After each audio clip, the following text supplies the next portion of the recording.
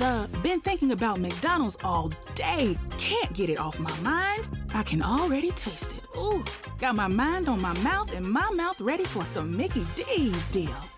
There's a deal for every moment at McDonald's. Right now, get 2 of your favorites for just $3.50. Mix and match a classic McChicken, a hot and spicy McChicken, or a juicy McDouble. Price and participation may vary. Cannot be combined with combo meal. Single item at regular price. Imagine, if you will, a place where the macabre and humor flow amicably. A place where UFOs land and monsters are real. A place where you say to yourself, I want to believe.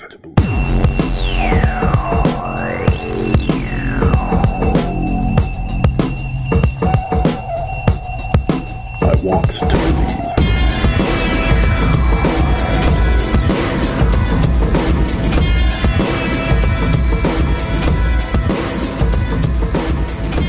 Yo, it's another bonus episode of the I Want to Believe podcast. A few weeks ago, I had the distinct pleasure of talking to an old friend of mine, rapper and musician Brzowski. I can see you under glass, leaning forward, lips puckered and eyebrows drawn on for effect. Before stepping in the cobbles and snake den burrows and closeted fears, I can see you in a fresh fade, flat brim, hashtags epic, eyeliners and leggings bedazzled with cheapest plastic. Who's following whom in the cyclical orgy of bad taste? Break up that nigga.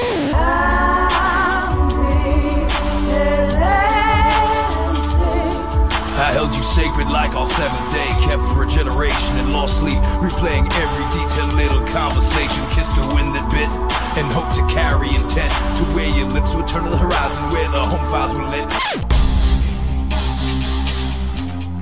I've seen the greatest minds of my generation ruined by who gives a fuck.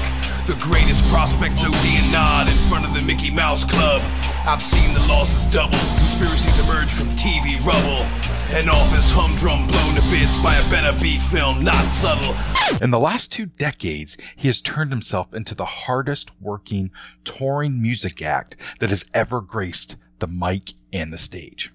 Our relationship goes back about 16 years. Let's check in with Brzowski now and hear about his humble beginnings. I'm originally from Rhode Island. I transferred to the Maine College of Art, and I pursued a degree there until I graduated in 03. I majored in painting, and I minored in art history, and then I started rapping around 99, and it was a good scene up here, and the town was, like, super walkable, so it was really easy to plug into it. You know, through cats touring through town and stuff like that, I was able to make a lot more connections, and then started touring myself in, like, 2004 or 5. And I've been at it ever since, man. And, I hooked up with Mill Pavement Records out of Portland. Shout out to Moshe, Mill Pavement Records, Mike Cloud, 32 French, C Money Burns, all the cats that are still rolling with it. Been working with the label for a long time, and it's been a wild ride, and I wouldn't trade it for anything. I'm so deep in the game that, like, you best believe I'm not giving up this parking space. Brzowski ended up moving to Portland, Maine in 2001, and he goes through a bit of what he was doing musically there, ending with he and I's collaboration of the group Reaganomics. And then I moved up to Portland in 2001. When I first came to Maine, I met some cats that and worked with Sherwood. We went by Digitalis at the time, the Gutter Monk, and we had like a group called Substation 6, and we did a couple shows, but everyone was in such different places in their lives, and to be honest, everyone was a little, just a little all over the place. It was hard to get a lot done. Then actually, one of the first official things that I did that came out like in any real way other than a demo by myself or a CDR by myself was with you, was the Reaganomics project. Implying that we don't need others to get our goals across. It is done, accomplished, therefore, and other things of that nature. And so, to the good old days, that's a thing the first place I time never dream all the capital weight. Prostrate my states, open like a grass safe, watch it play, leave all the ashes on stage, cluing, making lunch on the board. Yeah, I done with divination, Darryl comes to the porch, retort from the same, kill them all, ride a lightning, high on cannon, Osiris and hiding. The Reaganomics album was a passion project of mine, and every Saturday morning for the summer of 2003, Brzowski would come over and we would write and record that album. And then with a story that he actually had never shared with me, he tells us about how he actually gave that CD to Matt Pinfield from MTV's fame. So pretty interesting. Check it out. We became the cliche and had an awesome time with it. And fuck, I ended up handing that CD to Matt Pinfield from MTV. Wind Up Record. I remember you mailing me a box of them because we had completed it because I was going to move home for a little bit in 2004. And when I moved back to Southern New England, you had mailed me a box of them, and maybe a week later I went to a show. I was roadieing for a band called Seamless, which Jesse Leach, who went on to sing in Killswitch Engage, he was in the group at the time called Seamless, and they're kind of like stoner rock kind of stuff. And he may have been in Killswitch beforehand. I don't really know. He was somebody I knew from way back, and so I got into the show, moving their amps, all this shit. And of course, I brought a stack of my own promo shit because that's how you got shit done. It wasn't fucking SoundCloud or Bandcamp or whatever. And so Matt Pinfield was there from Wind Up Records. He was A&R for Wind Up. He was there to check out their gig. Wind Up Records had such amazing acts as Creed, Crickets. So I saw Pinfield. I knew he was coming. And then when he got out the SUV with some like 7-foot model girl, I ran over and was like, "Yo, hon, nice to meet you. Okay, go. Here's my CD." As the years rolled by, I eventually moved out of Portland, but Brzowski continued his work, laying his foundation with not only Milled Pavement Records, but with numerous other projects as well. And he's been around the world numerous times. And he talks about in this next segment about those travels, but also coming back and the reality of clearing out a room in Boston when trying to play a show, and the realities of what this business really does. I've performed in 40 U.S. states. I've performed in coast to coast in Canada. I've performed in France extensively, Germany extensively, Switzerland extensively. And I've been to Austria, Czech Republic. I've been on headlining tours to Europe 9 times. Fucking, you know what I mean? Like, I grew up to be the person I always wanted to be. It's always really fucked up to go to a city you've never been, in a country that you've never been, with a language you don't speak, and there are kids in the front singing your lyrics, and you're fucking up the song because you're not used to people knowing the lyrics. I'll treasure that shit, and then I come home and I played Boston. I think it was my second time overseas. I came home from an amazing, 2-week tour overseas with Moshe over in Western Europe. Riding high, get off the plane, take the bus to a show in Boston, and literally cleared the room. You know what I mean? But I've been doing some abstract and progressive hip hop for goddamn almost fucking, it'll be 20 years next year. There's a lot of markets I don't expect to get it, which is why the U.S. I've really dialed back my touring and trying to just hit markets that make sense. We can remember an era when there were people Soul selling 12,000 records and being in Rolling Stone, making some weird ass shit. You know what I mean? And that was enough to sustain a decent middle class, working class life. Whereas opposed to now, it's so much harder. The pie is smaller, and just a different animal, man. I love touring, man. Playing live is my lifeblood. I probably last year was probably the least shows I've played in a year in, I don't know, probably a decade. Last year I probably only played around 40, 45 shows, which is, for me, isn't much. Just because I'm so used to that being a part of my life. I give all the love and respect to people that go out there and fucking hit it for, 120 dates a year. I really do. And it does, that momentum does add up. People like Astronautilus and people like Brzowski, they built themselves by being that guy. And I love that, and I watch it and I support it whenever possible. I just know that for me and for my current build in reality, that's just not a thing that I can do right now. And that's okay. Maybe it never will be, who knows? I'm happy to do it at my level. People ask all the time, it's yo, but you living off this shit? I'm like, fuck no, I'm not living off this shit. But I will tell you that hip hop, pays a couple bills every month. That's for goddamn sure. And it's amazing to come home from tour and fucking have all the month bills fucking set. That's huge for me. That's more than I ever wanted out of it. That's nice. But the next month is anyone's guess. Now that you are brought up to speed on the entity known as Brzowski musically, let's turn the page to the paranormal. Brzowski told me of some peculiar experiences he's had throughout the years, but what sparked his interest from the beginning? Let's check it out.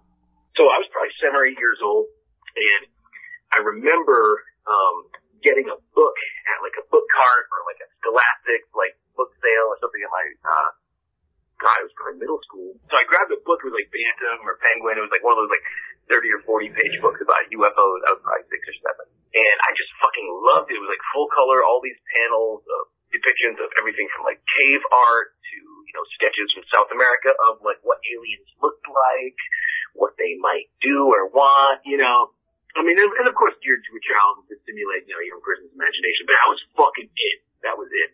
So these things were all parallel streams for me, of like unknown and untapped knowledge. So as, from age 6 or 7, I was just into it, man. I remember, staying up on Friday night, up late for a little kid, when sightings would come on right before X-Files. I was like, holy shit, they found this weird creature, and there was a sighting in Bangladesh, and I would watch that shit, but I was turned off before X-Files. For some reason, I could watch sightings because their presentation was like a news show, and then X-Files would come on, and something about the music or the intro, I was a little bit skittish by that. Maybe it was a little too late in the night by then. I was like, I don't know. I don't know if I can fuck with this, When I was probably a teenager, I started sort of reading more books about UFOs and about paranormal and sighting, different world religions. All, like I said, all these things were together. And the more I experimented with psychedelics, the more I was interested in mental dimensions, either of belief and or of reality. Different dimensions of reality are more exciting to me than different dimensions of belief, because anybody can believe anything. I figured that out at a young age. I read up a lot on world religions, from voodoo to Hindu to Buddhism to Zen, and I'm very well read on a lot of this stuff, and I don't get to unpack it often because no one cares about this shit. Yeah, so that was kind of the deal for me. Now that we've heard a little bit about his childhood and teenage years in regards to the paranormal, let's hear about some of Brzowski's experiences. We're talking UFOs to potential poltergeist activity. I've had some paranormal experiences. I remember being out in the woods. I was in Dayton, Mass, probably about 1998.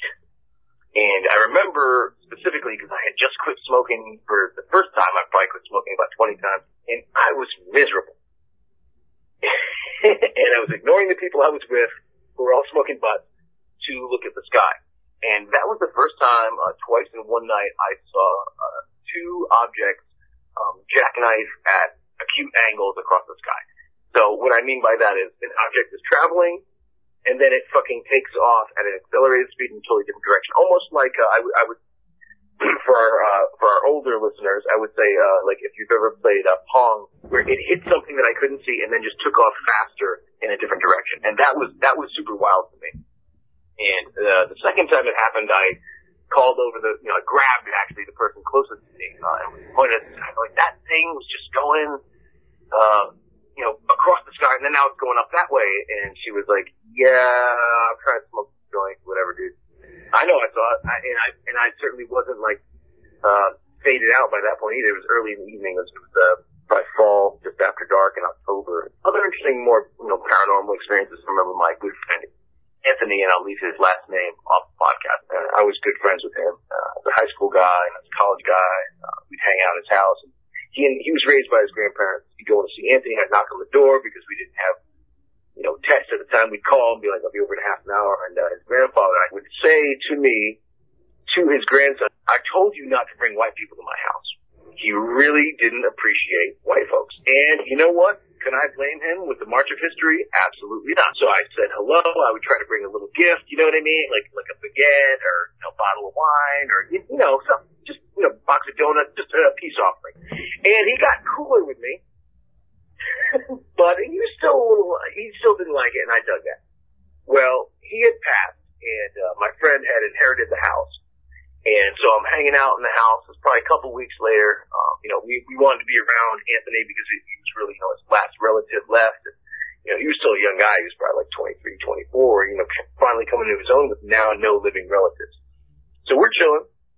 There are some friends hanging out. People are kicking it. People are playing cards. People are playing video games. And I go into the bathroom. It's a small restroom.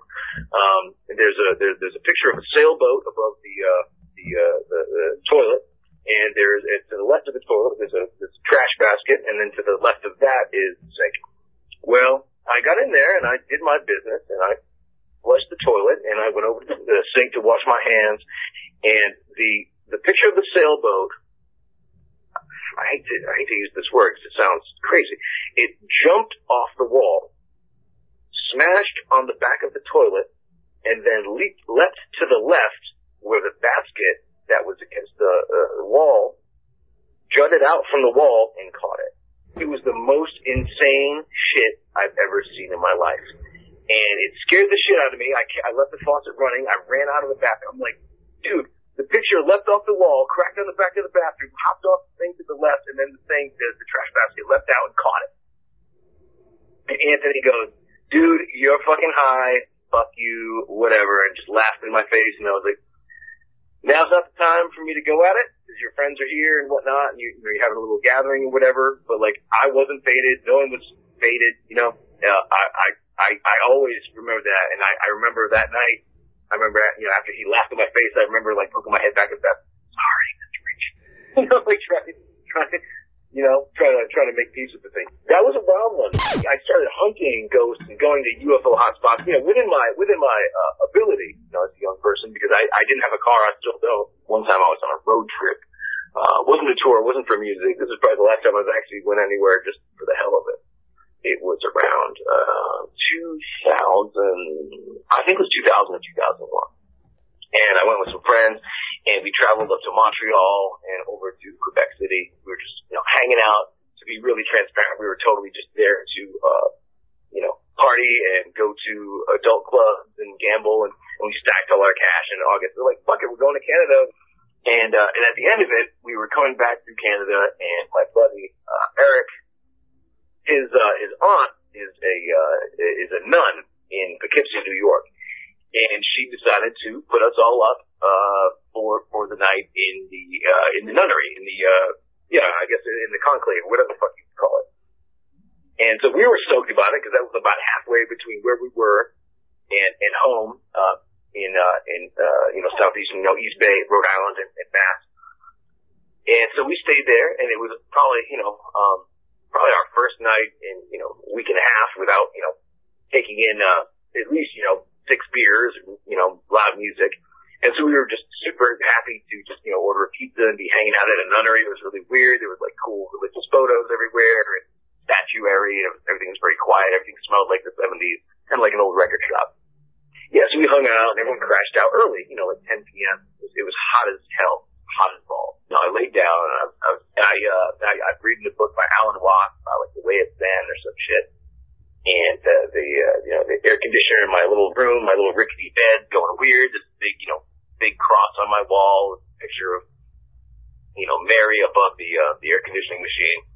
And I'm just about to fall asleep and I'm like, man, this is so fucked. And I have these like young people will, I have these really, anti-religious thoughts. I'm like, man, fuck this Christian bullshit. Yeah, if any of this shit was real, they'd know I thought it was all bullshit. Right then, the air conditioner died. As soon as I had that thought, the air conditioner died, and the fucking picture of Mary fell off. I went over and I put the picture of Mary back, because I'm not a shitty guest. And the picture of Mary looked like it had snot or jizz or something coming down from her face. It was not new. It looked like it had dried there. So I put the thing back on the wall, and I slept on top of my covers. The next day, I got a fish sandwich from the fucking nun morning buffet and hugged the nice nun that let us stay and got the fuck out of there. Oh. That was that. It freaked me out hard, man. I did tell my friends that were on the trip with me the next day, they're like, yeah, dude, shut up. You're just fucking pulling our chain or whatever. And I was like, all right, well, you don't have to believe me. You weren't there. You weren't terrified. I was. And that brings us to the end of Brzowski's paranormal stories. We talked for quite a bit, actually. We talked for over an hour. And we have had some tragedy in underground hip-hop lately. Brzowski wanted to make sure to bring up a couple of people that we lost recently, and that is 6-0 from Fake 4 and also Alias. We did talk about a few other things before the Alias piece, so that isn't as long, but I did want to make sure that I threw the part that he talked about Alias in there as well. Check it out. Riding Power to Scotty 6-0. What an amazing guy, amazing producer. You put me up on his music. And then I had the fortunate opportunity to meet him down in Texas. He put me on a tour with Mike and Nine a couple of years later. He's come to see me every time I go to Dallas Fort Worth.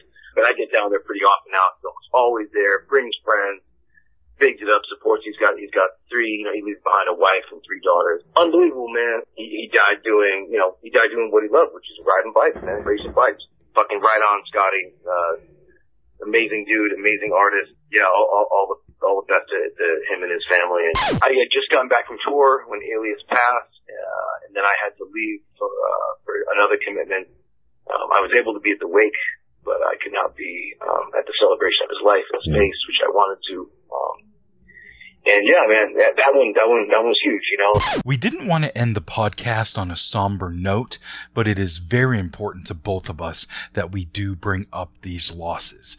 They were huge and there are families affected. You can make donations to Scotty 6-0 on the Venmo app, VENMO app, and you can send those donations to @Randy-Harrell. Randy is spelled RANDI-HARRELL. For Alias, there is a benefit show coming up, and again, you can check Facebook for those details. On every podcast where I have a guest, I always want to make sure that we big ups anywhere that you can check out their music or their writings or whatever they're promoting. So I made sure to ask Brzowski that same question, and the following is all the places that you can get his music or check him out, and those links will also be in the show notes. If you want my music, please check out Brzowski, BRZOWSKI.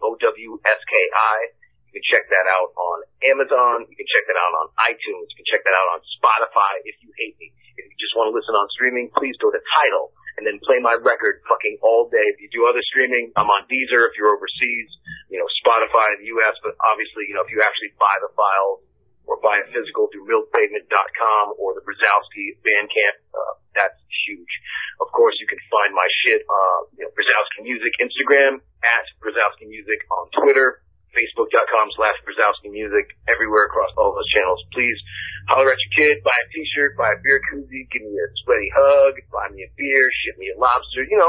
I'm down for all forms of support. I got some shows coming up in Vermont, Connecticut, Maine, and you can check any of those channels or Sonic Bids, Soundtick, for any of that stuff. Check it out. Yeah, thanks so much for having me, Nomar. Thanks for all y'all for listening. Keep it weird out there in the world. Keep the world weird. A world without mystery is a world I don't want to live in. Support underground music, publishers, and media. Thanks so much, Nomar Brzowski. Ow, ow, ow, ow, ow, ow, ow, ow, ow, ow.